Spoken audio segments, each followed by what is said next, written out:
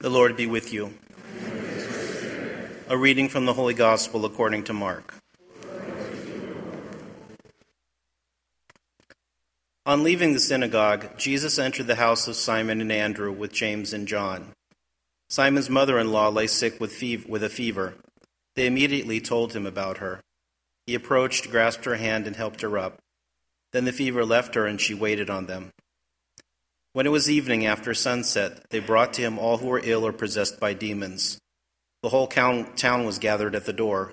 He cured many who were sick with various diseases, and he drove out many demons, not permitting them to speak because they knew him. Rising very early before dawn, he left and went off to a deserted place where he prayed. Simon and those who were with him pursued him, and on finding him said, "Everyone is looking for you." He told them, "Let us go on to the nearby villages, that I may preach there also. For this purpose have I come." So he went into their synagogues, preaching and driving out demons throughout the whole of Galilee. The Gospel of the Lord. I think if there's one simple question we need to ask ourselves today when we're contemplating these readings, and it's what I'm going to talk about a little bit today, is ask ourselves the question, is the gospel good news for me? And all the consequences that entails. In the first reading today, on the lips of Job, we can see something that is not too far away from what's on the lips of so many people in the world today, a sort of hopelessness. They long for the next break, next coffee break, next lunch break at work, thinking that it's going to resolve something, and it gives them a little bit of relief, and then it goes on. They long for a good night's sleep, and they're up all night with worry and anxiety. They're just waiting for the dawn to come, and it seems like will never come. They long, they're working, and work is hard, and it's tough, and they're kind of dragging their feet and doing it, and they're waiting for that next paycheck. And yeah, the paycheck does come, but in the end, it doesn't satisfy them. They're looking for something more. As Job says in the first reading today, this moment that he is a man without hope. And without hope, he looks at his whole life as something that just seems advancing rapidly without meaning. To what end? To what purpose it is? Now, in the case of Job, it's more than a simple lamentation because I could have a better job or I could have more free time, I could have a better vacation plan. Because remember, the whole book of Job is really wrestling with the problem of evil. Why is it that evil happens to good people? That's the underlying problem that Job is trying to work out. Something horrible happens to Job at the start of that book. He loses practically all his material possessions. He loses all his children. He comes down with this horrible, annoying disease that's not until death, but is just really disagreeable and unpleasant and irritating and itchy and everything. And the whole testament to Job in the book is that in the end, he doesn't lose hope, even though he's lamenting his condition. Because at one point in that book, he says, "I know that my Redeemer lives." He knows that somebody is out there who will rescue him from this plight. Maybe he wasn't thinking of the Savior in that moment, but we know that God is speaking through that Job persevered in his hope that justice would be done and that he would be saved from his predicament. And in the end, that happened. Because the so-called friends came and kept convincing him, look, obviously God is doing this to you because you did something. And Job has this prolonged conversation with him saying, I didn't do anything. And people are saying, look, you did something against God, so you might as well curse God for doing this for you and just move on with your life. And he never cursed God. He never lamented that situation. He persevered in his trust in the Lord. He didn't understand what was going on. And in the end, he didn't get all the answers as to why. But he persevered in his hope, and the Lord blessed him more than he had been blessed before. And we're talking about the Old Testament. We're talking about centuries before the coming of Christ. And when we come to the second reading today, when St. Paul says, woe to me if I don't preach the gospel, how many times have we heard that as kind of the rallying call on why we should go out and evangelize? But it's interesting that he talks about that whether as an obligation, we have a responsibility to do it as an obligation, and we do, but that he willingly does it because he shares that gospel, as he says, freely. It's not that he's selling it, because the gospel sells itself. The gospel is good news. Everybody loves good news. Good news bolsters your hope. It gives you hope. And that's what the gospel is. The gospel is good news. So Paul says, I don't just preach the gospel out of obligation, although I'd be in trouble if I didn't preach the gospel. I willingly do it. Because he knows not only that a reward is coming, but it's going to be something that's rewarding for the people that he shares it with. And so he sees the gospel as good news, and he sees because of that good news, he knows that he has to go out and share it. In Evangelii Gaudium, Pope Francis made a point of saying that some Christians, it's like they're stuck in a permanent Lent. When a Christian is stuck in a permanent Lent, as Pope Francis describes it, it's because they really haven't had that experience of Christ in his love that fills them with that joy to go out and share the gospel. And sometimes we run into Christians that they seem kind of miserable. But that's because they are not able anymore for giving those reasons for their hope. St. Peter, in his first letter, it's where the term apologetics comes from, which is sort of like entering into dialogue with people with rational discussions about the faith. He says, always give people a reason for the hope that is within you. The hope that is within you is what makes the gospel good news. Because you know at the end of it all, something good is on the horizon. And it's something not just at the end of it all, even in those trying moments. It's something that's operative and working right now. And it's waiting to burst out in all its glory.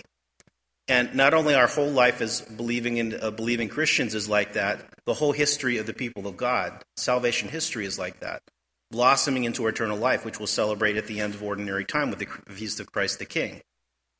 So when we come to the gospel today, we see our Lord is starting to show the good news of the gospel. Last week we literally saw where he was talking with authority and not as the scribes. He was casting out demons. People were amazed that he talked so decisively. And here he comes to the house of Simon and Andrew, and Simon's mother-in-law lay sick with fever. And he doesn't just say, okay, I hope you feel a little bit better. And she doesn't say, you know what, I do feel a little bit better, but now I'm going to take it easy now. I mean, he literally puts her on her feet, and she's better enough that she goes and she serves. Word gets around. The good news gets around. And all of a sudden, everybody's practically beating down Simon and Andrew's door because they want to meet this guy who is giving people this relief in a way that they would have never imagined before, completely at no cost whatsoever, completely freely. Like Paul talks in the second reading today about giving the gospel free of charge. The Lord healed Simon's mother-in-law free of charge. Those people come up. They have demons cast out. They're healed of their infirmities. And it's not like, talk to my assistant Peter, he will give you the bill. Free of charge. And it's good news. And that good news starts to spread. And then we have this moment where everybody is clamoring to see him because of all the good wonders and signs and miracles that he's doing. And he goes off on one of those quiet moments to pray to a deserted place. He goes away from the crowd. When he does that in the gospel, it means he's praying about it and he's making big decisions. And on a human level, he could have legitimately been praying about this point. It's like, wait, is it good enough that I just stay here? I stay in Capernaum. I make this my base of operations. I mean, there's plenty of good to do in this town.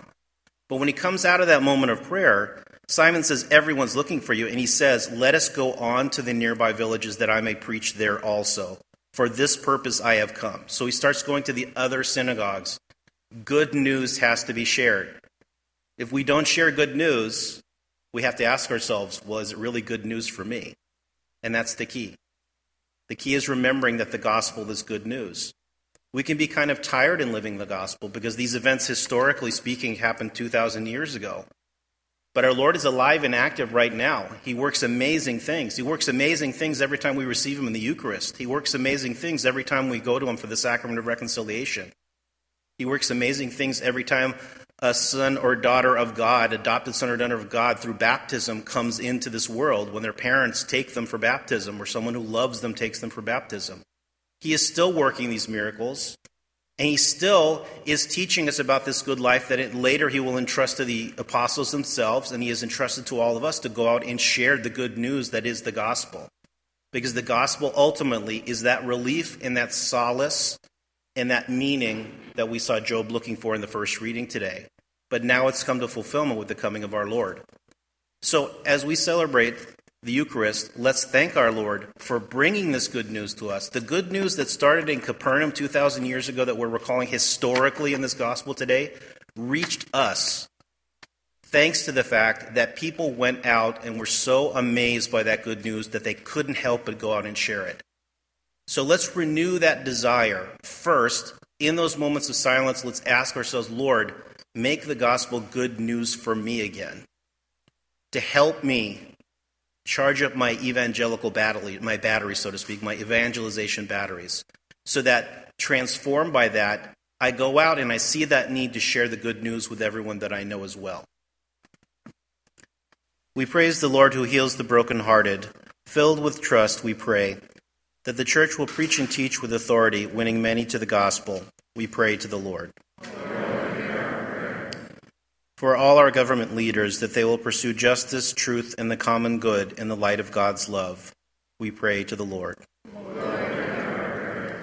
We pray for women who are victims of violence, that they may be protected by society and have their sufferings considered and heeded.